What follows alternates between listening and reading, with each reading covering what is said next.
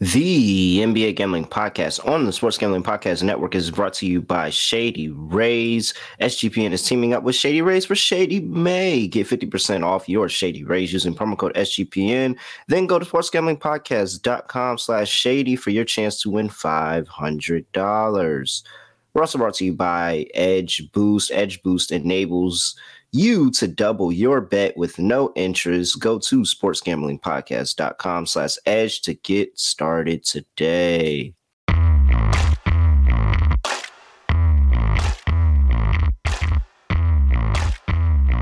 Yes, sir. We are back with another edition of the NBA Gambling Podcast on the Sports Gambling Podcast Network. Know me, know the voice, know the guy. It's me, really real, villain real, Terrell from Junior here at your service. And I guess Houston should have prayed harder because Big Vic is not going to be a Houston Rocket. He's not going to be a Portland Trailblazer. Oh, it hurts my heart. But he's not going to be a Charlotte Hornet either. Big Vic is going to the San Antonio Spurs. And was it really ever in doubt? I think not. Because if you ever want to know if the league was rigged, look no further. First of all, you should have known when the year after the Pelicans traded AD and had a 6% chance to win the lottery and won the lottery. Yeah, well, I wasn't sure if that was me who needed to reboot or if Terrell lagged out, but either way, Terrell was about to go on a massive rant involving the league potentially being rigged for San Antonio, or at least rigged in general. Just to make sure, by the way, Terrell's not here for any of you, right? You don't see Terrell either? I want to make sure that I ended up refreshing just in case. I thought it was me. But anyway, just to briefly touch upon the draft lottery, I have to at least point out that all of us ended up wanting to actually see, we each had money on San Antonio to get Wembanyama. So not totally shocked that he ended up going there. I was waiting to hear some report after the fact of Wembanyama having a Tony Parker jersey or poster or something in his room growing up, because of course he's from France. And then next thing you know, Tony Parker, after the number one pick is announced, states publicly, here's a photo that I have of Wembanyama when he was like 10 years old. And I'm like, yeah, that sounds about right. So not totally shocked that the Spurs ended up getting Wembanyama. I'm not going to compare it exactly to the Blackhawks getting Bedard in hockey. If you know what I'm talking about, then you know. But I do agree that I'd say it's definitely interesting that two well-known franchises in the middle of hard times suddenly got the savior on their respective teams, which I feel like is definitely more than a coincidence. But then again, I don't really like to fully dig into the rigged aspect of it, because to be honest, if it was rigged, then maybe the Knicks would have won a draft lottery in the last 20 years. But Wembanyama going to San Antonio, I think it's safe to say that he's going to be the number one pick. He's around minus 10,000, so nothing's really going to change there. I do think it's worth mentioning, though, that Charlotte being the runner-up is actually not the end of the world for them, because I do think of the fact that I really like Scoot Henderson. I think he's going to be a really good pro. So Charlotte getting into the second spot is still a decent consolation prize of getting Scoot. You could argue if you also like Brandon Miller, then maybe getting the third pick isn't that bad either. I'm not the biggest Brandon Miller guy. I think he's fine. I know that he came with a bit of baggage there at Alabama, but I do have to point out, besides the fact that he was underwhelming in the NCAA tournament, Miller's still a very talented player.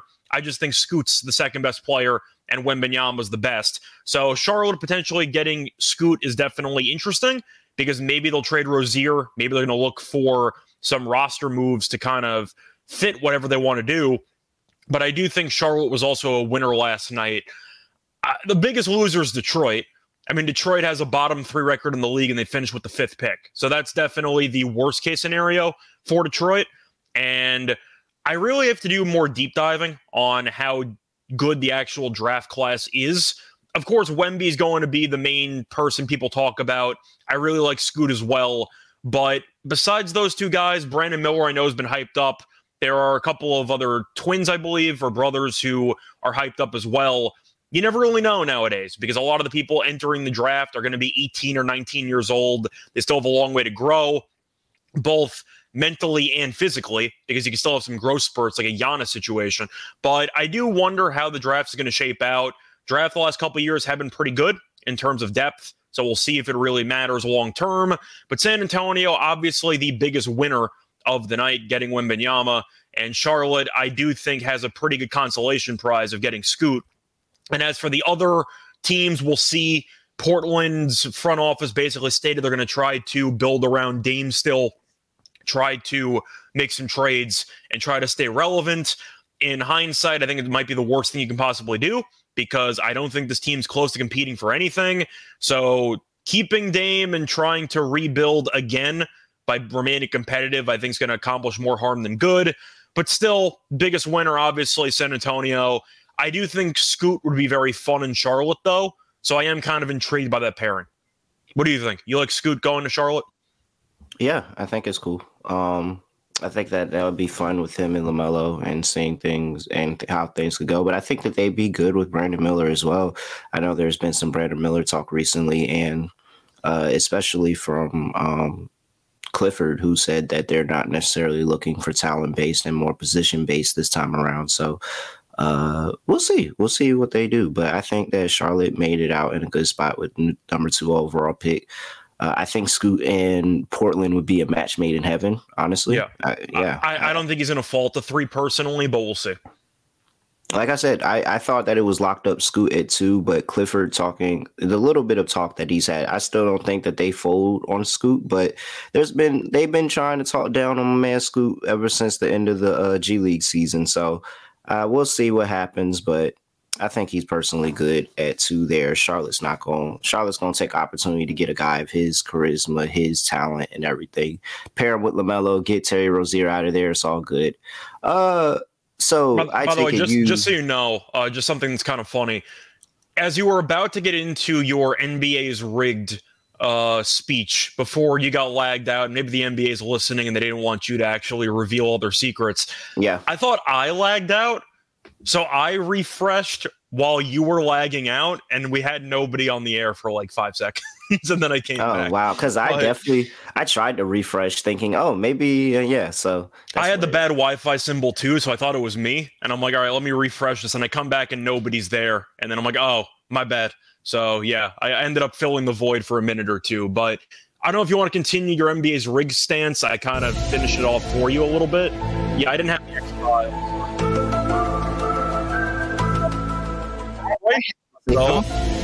on and we can talk about this. Well, I was going to say the quick victory lap for us because all 3 of us on the show did have Spurs to get the first overall pick at around 6-1 or 550. So if you tailed that, then congrats. Yep, very much. So all I have to say is 1, 2, 3. The Houston Rockets have had 3 straight losing seasons. The Charlotte Hornets have had 6 of the past 7 losing seasons. And the 1 losing season that the San Antonio Spurs they get the number 1 pick. That's all I have to say. Look here, people, what I really do have to talk to you about is the newest sponsor of the Sports Gambling Podcast Network and the NBA Gambling Podcast, and that is Edge Boost, because we have an exclusive early access partnership with Edge Boost, the world's first bet now, pay later Visa card, similar to, other buy now, pay later stuff like Affirm, Afterpay. Edge Boost enables you to double your bet with no interest, pay back the advance over 4 equal weekly installments. That is right, 0% interest. Look, I can use my Edge Boost double down play of the day and go bet the Lakers in game 2. I've already done it. We cashed. It depends on where you got the line. You either pushed or you cashed. I didn't see a lot of people with -5.5. I'm not gonna lie, but you either pushed or you cashed because I had Lakers. So, Edge Boost play of the day. Go do that. Simply deposit your funds into your Edge Boost account, and it will match your deposit. And you can use 2 times the funds on any legal sports betting site. They offer up to $2,500 in advances as you rebuild a payment history. With this special offer, the first 500 SGPN users will start with a $1,000 advance limit, and the next 2,500 users will start with a $500 limit. Go to sportsgamblingpodcast.com/edge to sign up today. That's sportsgamblingpodcast.com/edge. Must be 21 or older. Only valid in legal gambling states. Gambling problem? Call 1-800-GAMBLER. All right. Really quick, let's go through last night. One thought each. We had the Western Conference Finals game one where Denver did get the win, 132 to 126. Some late game heroics there to make sure that the Lakers got this cover at the very least. I think the line ended up closing at +7 for the Lakers. And so total over, never in doubt. You had 258 points scored in that game. Jokic had an amazing first half, one of the best first halves of basketball I've seen in a playoff game. And Anthony Davis also finished with 40 points by the time it was all said and done. I will say that I think that Dennis Schroeder, because I don't think it'll be D'Angelo Russell. It's either going to be Schroeder or Reeves, and I'm pretty sure it's probably going to be Schroeder. But he's pretty much just played himself back onto the bench for this series.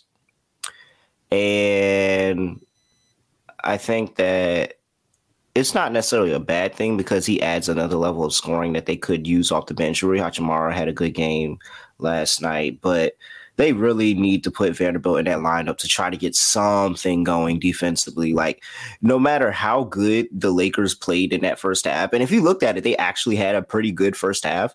Denver was like perfect. It was like there was nothing that was going wrong for them at all. They were getting turnovers and creating off turnover. They were getting offensive rebounds, and the one time they missed a shot, they make the next one on offensive rebound. So it was like, if you finally got a miss, it wasn't like they weren't coming out of the possession with points because they were probably offensive rebounding. So Vanderbilt's probably going to have a little bit more to say in game two, I would think, I would hope, because Anthony Davis, as a man who has ducked center smoke all his life, got smoked by a center last night. So that's really it for me. I'm just looking for the defensive adjustments on both sides of the ball. If you're Denver, there's no way you're happy about how you played last night. Like, you may be happy on the offensive end, but there's no way you're happy about what you did defensively last night. And if you don't make some changes, the efficiency that they had is gonna fall off at some point. So I think both of these two teams, which sets up beautiful for the game two under that we love following. So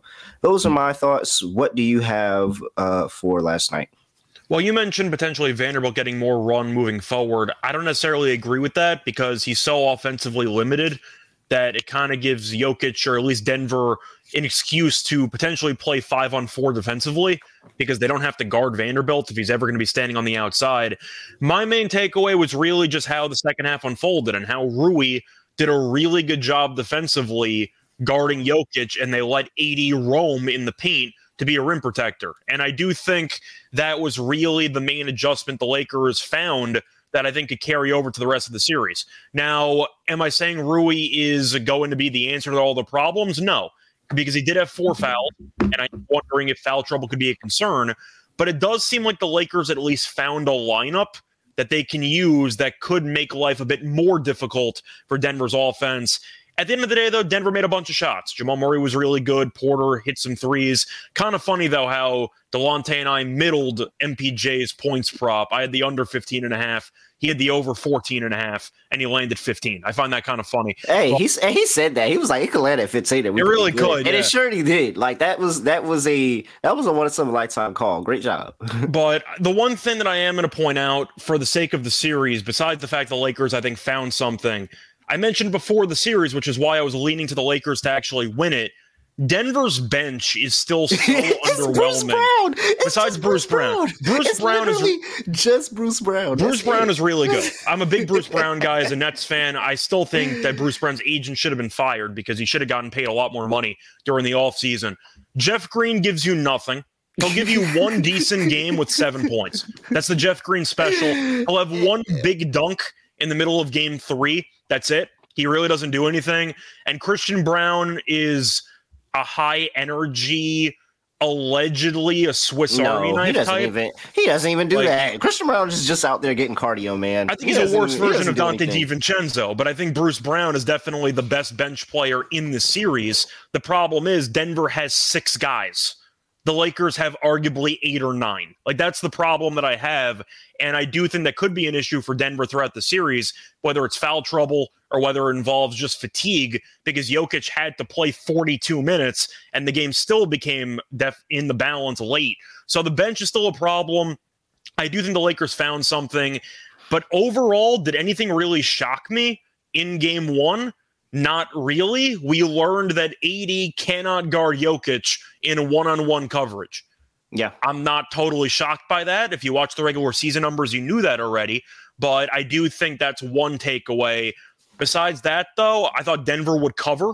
I thought they'd win easily. They were going to for about 2/3 of the game, and then the Lakers almost came back from 21 down. But did I learn anything? Not really. I thought the Lakers would kill the Nuggets in pick and roll. They did. Murray had 5 fouls, and he really became a traffic cone after that. I didn't learn anything. Did you? Like, I just felt like the Lakers' depth was going to be the story of the series, and it was the story late in the second half. Yeah, no, I mean, that was like, you just look at the 6 players. First of all, bench points. 19 bench points for Denver. Bruce Brown had 16 of them. So it's like, I'm not feeding into. They were 15 for 32 from 3. Like, I'm just not feeding into this level. Like, that was an amazing offensive explosion. Like, I just want everybody to understand how good that offense that we just saw last night was. Well, like, it was so good that it makes the Lakers look like they didn't have a good game too. But the Lakers finished 54.8%, 45.8% from 3. Like, they had a great game as well. It was just, I can only fade these offenses going forth. This might be the best offensive game we have. Well, both of them shot basically they can't the let same. that happen again. They were separated by 0.1% from the floor. Denver shot 54.9%. The Lakers shot 54.8%.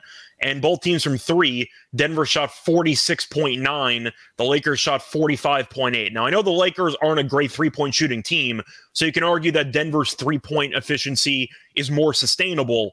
But I have to at least point out, it does seem like the Lakers found something on both ends in the second half. Yeah. And I do think that's going to translate well to future games. But it doesn't change what I said before the series started, which was I expected a war. I personally leaned to the Lakers in 6. The lowest odds was Denver in 7.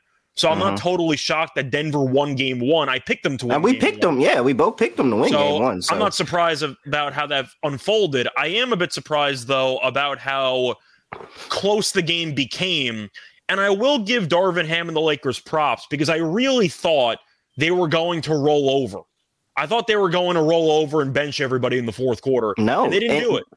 But they haven't. The thing is, like, outside of just straight up games that they clearly do not need, like, game 2 in both series, they really haven't rolled over in any of these games. Like, even if they were getting blown out in the first half, they have battled back in the second half and tried to make it look like something. There's really only 2 games I can really think about where I say, wow, they just did not give any effort at all. So this Lakers team isn't going to go down easy, but Denver, I'm telling you, if you shoot perfect like that, all right, you may make me a believer, but let's see. Fool me twice. All right, before we get into the game that's actually being played tonight, I'm going to talk to you about Shady Rays and Shady May, because we're teaming up with Shady Rays for Shady May, where you can get 50% off 2+ pairs of polarized sunglasses, but you can also have a chance to win $500. And that is by entering our contest, where you have take your receipt over to sportsgamblingpodcast.com/shady, and you can enter that receipt and have a chance to win $500 for the month of May. Our listeners, international listeners, you can also get your Shady Rays as well, because they ship to Canada, Australia, New Zealand, and the UK. Amazing return policy. You lose or break your pair even on the first day, they will send you a new pair, no questions asked. Tap into Shady Rays, shadyrays.com, code SGPN for for 50% off 2+ pairs of polarized sunglasses. Take that same receipt over to sportsgamblingpodcast.com/shady for your chance to win $500. All right. By the way, heavy money already poured in on Denver for that game last night. The line already dropped a point. I'm just going to go ahead and say that there. But tonight, Miami Heat are on the road to play the Boston Celtics in game 1 of the Eastern Conference Finals. Line opened up at 7.5. Line is now sitting at -8. 211 is the total. Let's see here. It was originally 212.5, right? I actually don't remember. I know it was definitely a 212. I'm trying to think if there was a half point there, but I do believe a decent amount of money is coming on the under. Okay. All right. Let's see here. So, injury report for these two teams, and we have for the Miami Heat, Cody Zeller is questionable with an illness. Tyler Hero is still out with that broken hand. We don't expect to see him for this series. And for the Boston Celtics, clean injury report. Nothing to report there. So,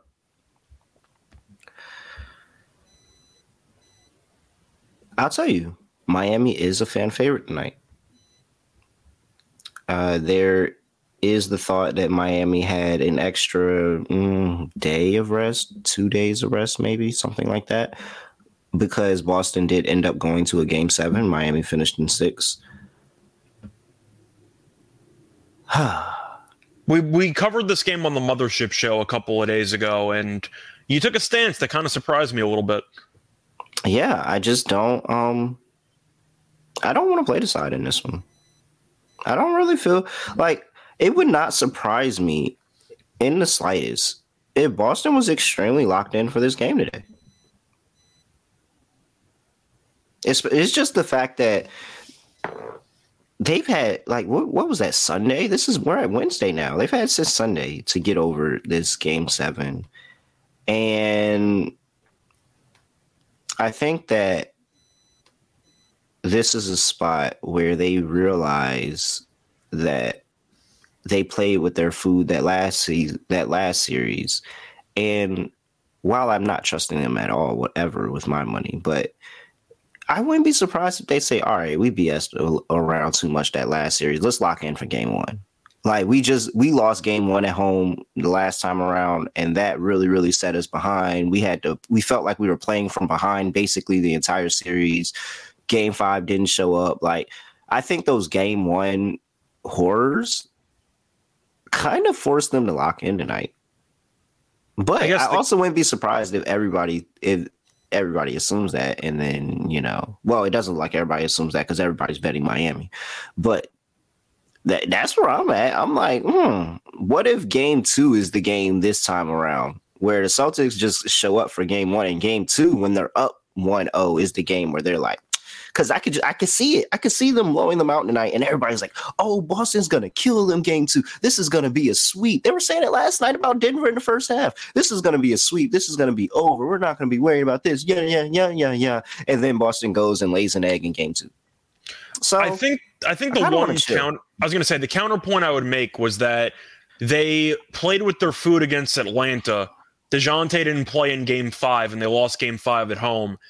And then they came out in game 1 against Philly, and you could think, well, they shouldn't play with their food. Embiid's out, and they still lost game 1 at home. So I'm tired of trying to expect the Celtics. But that's what I'm saying. So because nobody made, Cody Zeller, are they going to play with their food because Cody Zeller might be out? There's nobody out in this game, so they might oddly be locked in. I don't know. They're a weird team to try to figure out.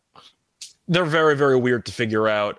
I do think that I mentioned this on the Mothership show, but I'll repeat it if you didn't hear it. The matchup last year in the Eastern Conference Finals, I was all over Miami in game 1. And it wasn't because Miami was the home team. It was because of the awful spot for Boston. They had a game 7, had 1 day off, and then game 1. It was a brutal scheduling spot. This year, not so much, because they played game 7 on Sunday. Now they've been off since then, so they had 2 days off, and they're playing at home. So it's not the same spot at all, so I'm not going to use the same logic I used for last year. Rest advantage should really not be a thing. Miami had 1 extra day.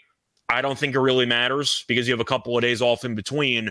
The only concern I have, once again, is that Boston just seems to really, really play down to its competition, and Miami is the much better coach. Now, on paper, Boston is clearly the better team.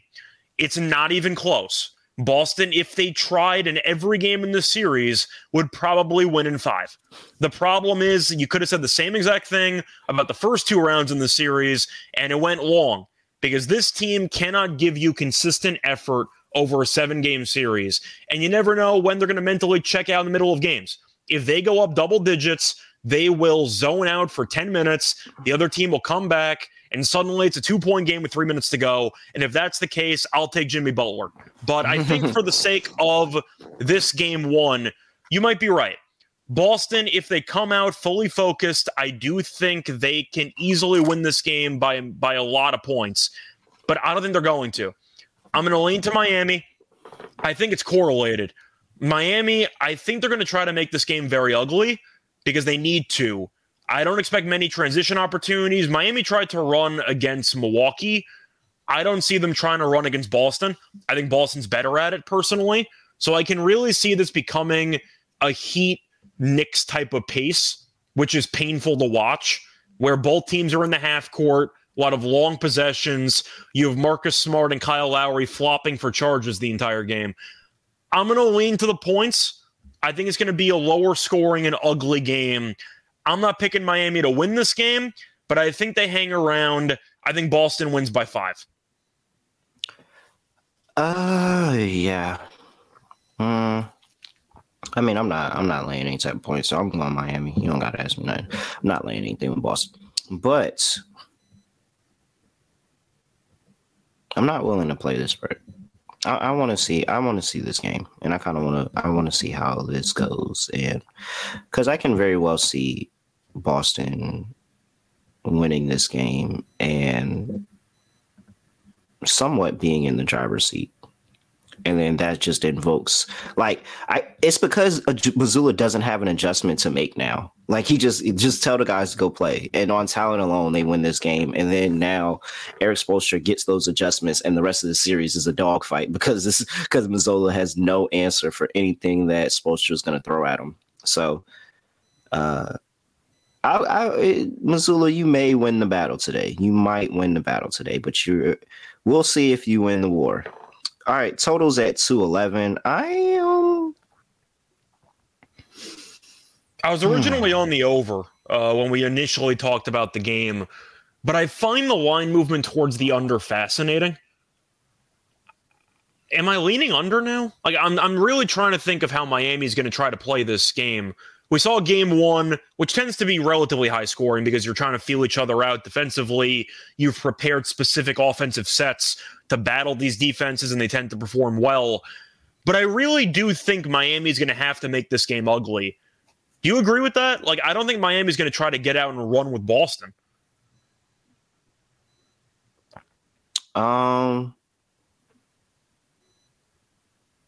Do you? Like, I don't know if they can. I don't know, man. Transition threes are their thing, man. Especially when it's just like, I don't know. I think the shooting's going to come down for them a little more. I'm going to go under. I think I'm going to lean under. I'm going to trust the line movement on this one. I don't feel great about it. Honestly, this game itself is very tricky, especially for game 1s when you have the Celtics as a massive favorite, because they're the worst team that you could possibly ask for to be a big favorite when it comes to trying to predict the overall game flow, because it makes sense. They're clearly the more talented team. The issue is constant effort, and they don't give you it. So I guess on principle, I'll take the Miami Heat, who never roll over against anybody and constantly just get up and keep swinging. I feel like I kind of have to lean to Miami plus the points, and maybe because that's the case, I'll lean to the under, because I'll hope they'll make the game a lot uglier. But it really comes to, I think it's somewhat correlated to me. Like, I think if Boston is going to end up covering, I think they probably score 110, 115 points. Like, I think I'm going to lean to the under here, and I'm going to lean to Miami, because I do think this could be a game where Miami purposefully makes it a slugfest, where it's going to be slow, methodical, Make sure you run your sets properly. Don't commit many mistakes. And Miami's going to try to wear you down. I think I'm going to lean to the under. I don't feel great about it, but I think that's where I'm going. All right. Props. And here's the $1 million question. Because we all know 1A, 1B, you have the Wonder Twins of Jason Tatum and Jaylen Brown on one side. It feels like Jimmy Butler's walking into a handicap match. Boston has a history over the past, I want to say 4 seasons. Could be a little bit longer, honestly, but I want to say past 3 or 4 seasons of giving up a lot to the center position. However, Bam was absolutely brutal last year. He couldn't hit a floater. They were just daring him to shoot the entire series. Yeah. So without Tyler Hero, and pretty similar to last year as well, because I don't think they had Tyler Hero for about half of that series. Last year, they also had Victor Oladipo, who stepped up a little bit, and he's not here. Who is going to be any type of other option for Jimmy Butler, or is it just going to be a committee again, like what we've seen for a majority of their playoff run? It's really a good question. I mean, Vincent's been a lost cause. He had a great start to the postseason, but he's been especially bad after game 2 against the Knicks. I think was the last good game he actually had. Robinson, I don't think he's going to play in the series because he can't guard anybody. Like, you can get away with it against the Knicks because the Knicks run a very stagnant offense, and we know Thibodeau's not exactly the greatest offensive creator in terms of game planning. So you could hide Robinson on the court against the Knicks. You can't do that against Boston. Like, I'm not sure Robinson has any role in the series because, once again, he's an abysmal defensive player, and I think this series is going to be a physical war. Do you think Robinson's going to play a lot? Because I really think it's a bad matchup for him. They don't even have Boston doesn't even have a spot up 3-point shooter that you can just kind of stick them on. And no, they're going to attack him every time. Derek White can get to the lane. Malcolm Brogdon, he can score all type of ways. Like, they really don't have anybody. Anybody else is a big that he would never be on. So Duncan Robinson under 5.5 points actually feels kind of good because, what does he get 10 minutes in this game? He might because it's game 1, but Boston's going to keep an eye on him the entire time anyway. But I do think it's pretty interesting that Robinson had that good of a series against the Knicks, and he was solid for the last couple of games, and yet his props at 5.5 with juice to the under. Yeah, it seems like they're really just daring you to take Duncan Robinson over. Yeah, I'm not sure he can play.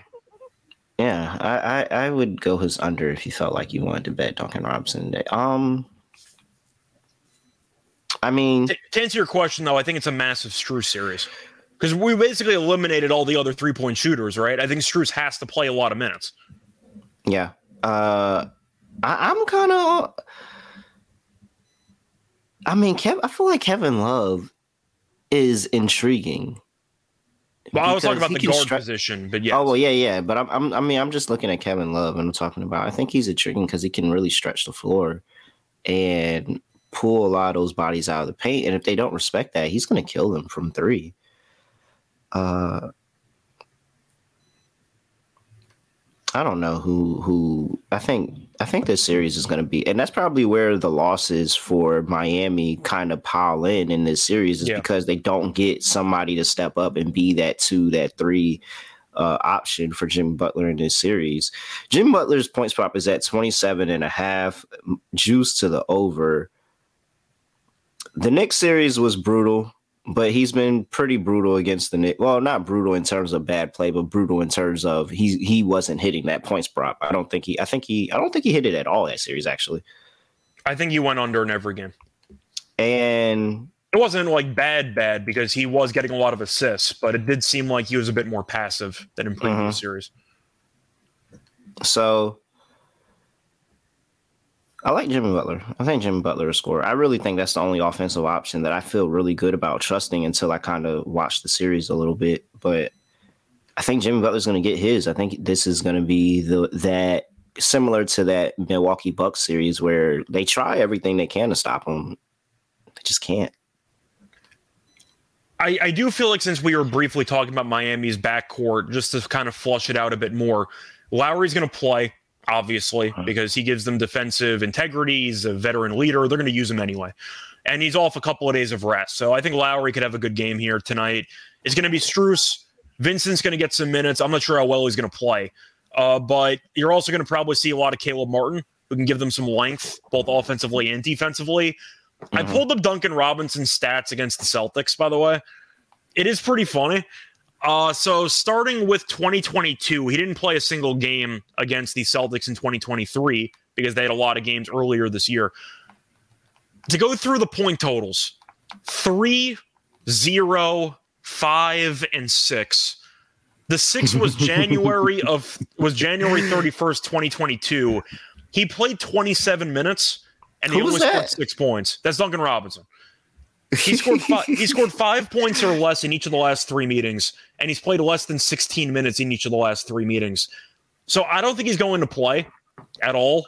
Does Duncan Robinson have a better agent than Harrison Barnes? Why? Because he got $70 million because of a bubble. Was it 70? I thought it was 90. Was it 90? I thought it was 90. It might have been 90. Hang on a second. I feel like I don't know why 90. You might be right. It might be 90. I feel like it's 90. It was 90. It was 5 years, $90 million. Yeah, you're right. It's amazing. Okay, it's 80 million guaranteed, so we'll meet in the middle. But I don't think that Robinson's going to play that much. So my supporting cast options for Miami are going to be Strus. It's going to be Strus kill Boston? Strus has been good against Boston historically, but it's mostly just based on trust. Because Miami really leaned into him in that Knicks series, and he came through more often than not. I can see Strus having a pretty good series. Vincent might get minutes anyway because he can still be a microwave off the bench. And I think Martin's definitely a solid role player. I think Robinson's the odd man out. But if you want to go through Robinson's numbers in that Knicks series, he played really well. So the fact that this number is 5.5 looks like an ultimate trap line here. But I'm going to read off the Robinson numbers against the Knicks. In that series, he actually didn't even play as well as you might think he did because he had 17 points in one game. The other games in that series, 6, 17, 3, 4, 9, and 0. So even with the one outlier game where he played very well, he really didn't do much the rest of the series. And Boston can exploit him on pretty much every single defensive matchup that they possibly want. Robinson might play like 5-10 minutes in this game. So yes, 2 threes you lose. And it would suck if you lose on 2 threes. But based on the limited playing time, if I told you he came out with a Vanderbilt stat line tonight, played 10 minutes, had 3 fouls, 1 rebound, and 1 assist, would you be really shocked? No, because Boston's owned him historically, and Spoelstra knows he can't steal minutes with Duncan Robinson in the series. I'm on the under for Robinson. All right, so back over to I'm on under for Robinson too. Like you got to fade Robinson. I'm hoping it's 6.5. If I can find a 6.5, I'll slam it. But 5.5, I'll still lean under. But then again, 2 threes you still lose. But I definitely have to. I think he finishes 1-3. Like he finishes like 1 for 1. I think he goes 1 for 3, 10 minutes. Yeah, 1 for 3, and that's it. Like I think we get that off of 1-3. All right, so back over to Max Strus though. This season versus is that this season or is that so this season versus Boston, he has 2-23, 4-13 on 0, 5, 1, 3 threes. So up and down, 2-2 good games, bad games in terms of cashing his threes prop and his points prop. Last season in the playoffs had 3 games of over 3+ threes in that series. 2 of them had 2+ threes, and then a couple of duds in there as well. You want to mention the Knicks stats, by the way, just to go based on recent form. Strus has had at least 14 points in each of the last 5 games. Yeah, so he's coming into this hot. There is a little bit of history there. I think he originally was undrafted to the Boston and then ended up finding his way to Miami. So, but it kind of feels like he's been the most consistent thing for them and the most other person, like that other role player that constantly has very good production. And I think this is a little different than last year because last year he was strictly coming off the bench for the most of that time. I mean, he might have had a spot start here or there, but he was majority coming off the bench. Now he's been the guy for a long time for them in that starting two guard spot. So, and he gives them like size. Max Strus too. He's 6'5", 215. When you're against Jaylen Brown and Tatum, you need somebody with at least some, meat on the bones. I think that he can actually stay in front of either of them, or at least match them physically compared to the other supporting cast members on Miami's wings. So I think Strus has to play 30-plus minutes. So, do you agree on that? Yeah, I agree. I think Strus has to play. So here's the last thing I want to talk about before we get into Lock and Dog in the prop section. Boston, these playoffs have turned the ball over so much. Mm-hmm. Like, I think there's like a +4 differential in the number of turnovers that they had from the end of the season through the playoffs. Like, they've gotten so much worse in terms of taking care of the basketball. Of course, Jimmy Butler is the one that everybody's going to think of. 1.5 steals, -105. He's hit that in almost every single game in the playoffs. Strus over half a steals, +110. Kevin Love is 2-1. Kyle Lowry has a lot of juice on it, -180. We've seen Caleb Boston get very sloppy with the basketball at times. Bam's -185. I probably would look for like a steals and block combination with Bam. But it just feels like there's a market for the defensive stats for everybody else outside of Jimmy Butler because Boston is going to cough the ball up as they've done majority of these playoffs. I think officially, I want to hang my horse on. Does it count if I bet steals and blocks from Bam? I mean, that doesn't involve offense, so I'll let it slide. I don't know. I feel like that's kind of he's gonna blow me if he doesn't get that, because 1.5 steals and blocks for Bam feels really, really good. That does feel like a solid option. -125. Okay. Like that feels very like they're gonna turn the ball over, and Bam's really, really active with his hands. All right, so I'm gonna do it. If he doesn't get it, I promise you'll never hear Bam Adebayo come out of my mouth again. By the way, just to look at the Duncan Robinson numbers quickly for the last year's series, he was a healthy scratch for Game 1 and Game 7. He played less than 6 minutes in 2 of the 5 games he actually played in. You're still talking about Duncan Robinson. I have to, because once again, it's 5.5. Like I'm going to have to deep dive into this. But he did have double-digit points in 2 of the scuba games. dive. Coincidentally, the 2 games that he actually had double digits in, the team lost by double digits, so it might have been garbage time. But still, he did technically have double-digit points in 2 of those games. I want to pull up Bam's steals and blocks numbers, though, for last year's series, because Boston, for the most part, has the same roster. I know they have Brogdon now, but it's still the main core. So I do want to quickly pull that up. I'm assuming his blocks and steals numbers were fine, because I know Adebayo wasn't getting any offensive fouls last year because he was afraid to shoot the basketball. But while you're pulling that up, let me just give the rest of my steals props. So Bam Adebayo steals and blocks -1.5. I mean, over 1.5, -125. I'm going Strus as well, +110 for over half. I think that he'll more than likely find himself on Jaylen Brown a number of times, and I think that you can always come up with steal if you hang around Jaylen Brown for too much. So Strus is the other one, over a half, +110. Now what you got? Okay, so the steals and blocks were actually not that great for Bam last year. He had 4 blocks and 0 steals in Game 1. So he actually did well in Game 1 last year. Game 2 had 0 in both. Game 3 had 1 block and 4 steals, and then went under in each of the last 4 games. Bam. You know what? It's nowhere else but up, right? And we look at this season, Bam has done pretty well against them this season. He's cashed his prop in all 4 matchups this season. He's cashed his prop, 2 steals in the first 2 matchups, 1 steal, 1 block in the third matchup, 2 steals, 1 block in the last matchup. So, however, all of those were prior to the trade deadline. So, Give me, yeah. All right, Bam. I'm gonna trust you. If you screw me over, I'm just never gonna ever bet anything Bam Adebayo again. But as of right now, I like Bam for the defensive props. Anything else before we get to lock and dog? No. I think we covered everything.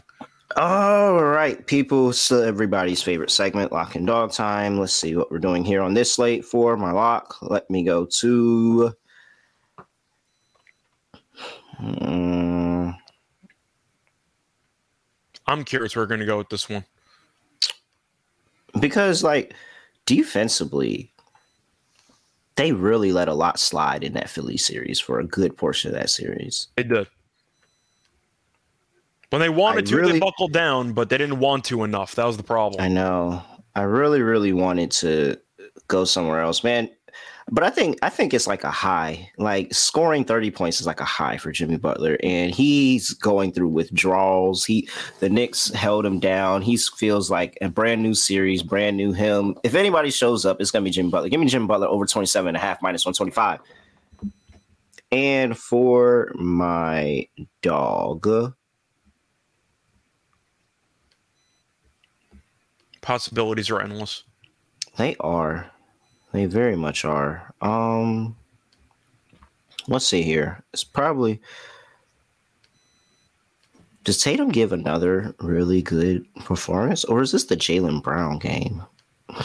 I'm not sure if Brown's going to get enough shot attempts because it seems like Missoula is willing to live and die by Tatum all the time. Doesn't it feel that way? But I feel like that's a buy low. I feel like that's a very buy low spot on Jaylen. Honestly, Jaylen Brown has proved himself to be so good that he doesn't need a lot of shot attempts to get to his number. Mm-hmm. Like, he's been that good. You know what? Let's go ahead and let's put a Celtic on the card. I'm fine with that. We'll put a Celtic on the card. Jaylen Brown for 30 plus 210. That is my play. Okay. So for my lock, I was tempted by maybe taking Butler steals at 1.5, but I'm not sure if I'm actually going to be able to go to the window with that one. You've mentioned your distrust of Bam.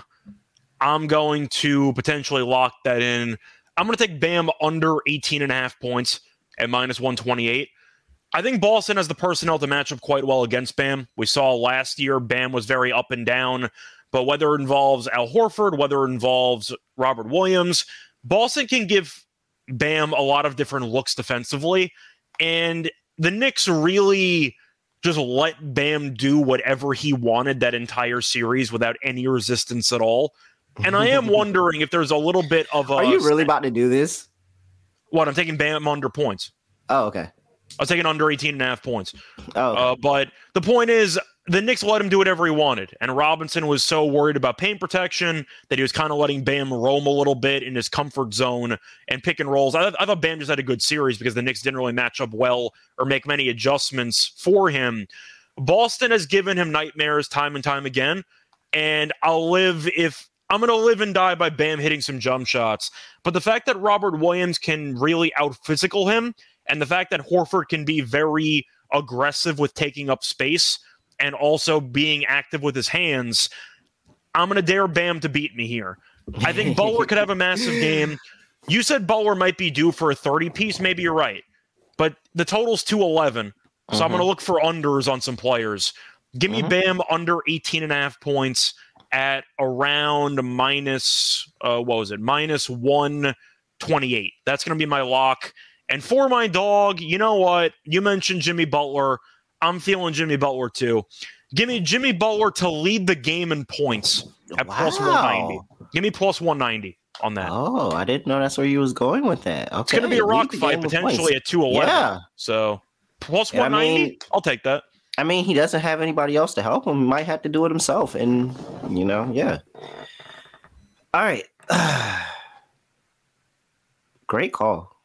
I like the picks. Very, very diverse picks on the show. Where did you think I was going with that, by the way? Because I mentioned because Howard was talking. It seemed like you were going to back him and not fade him.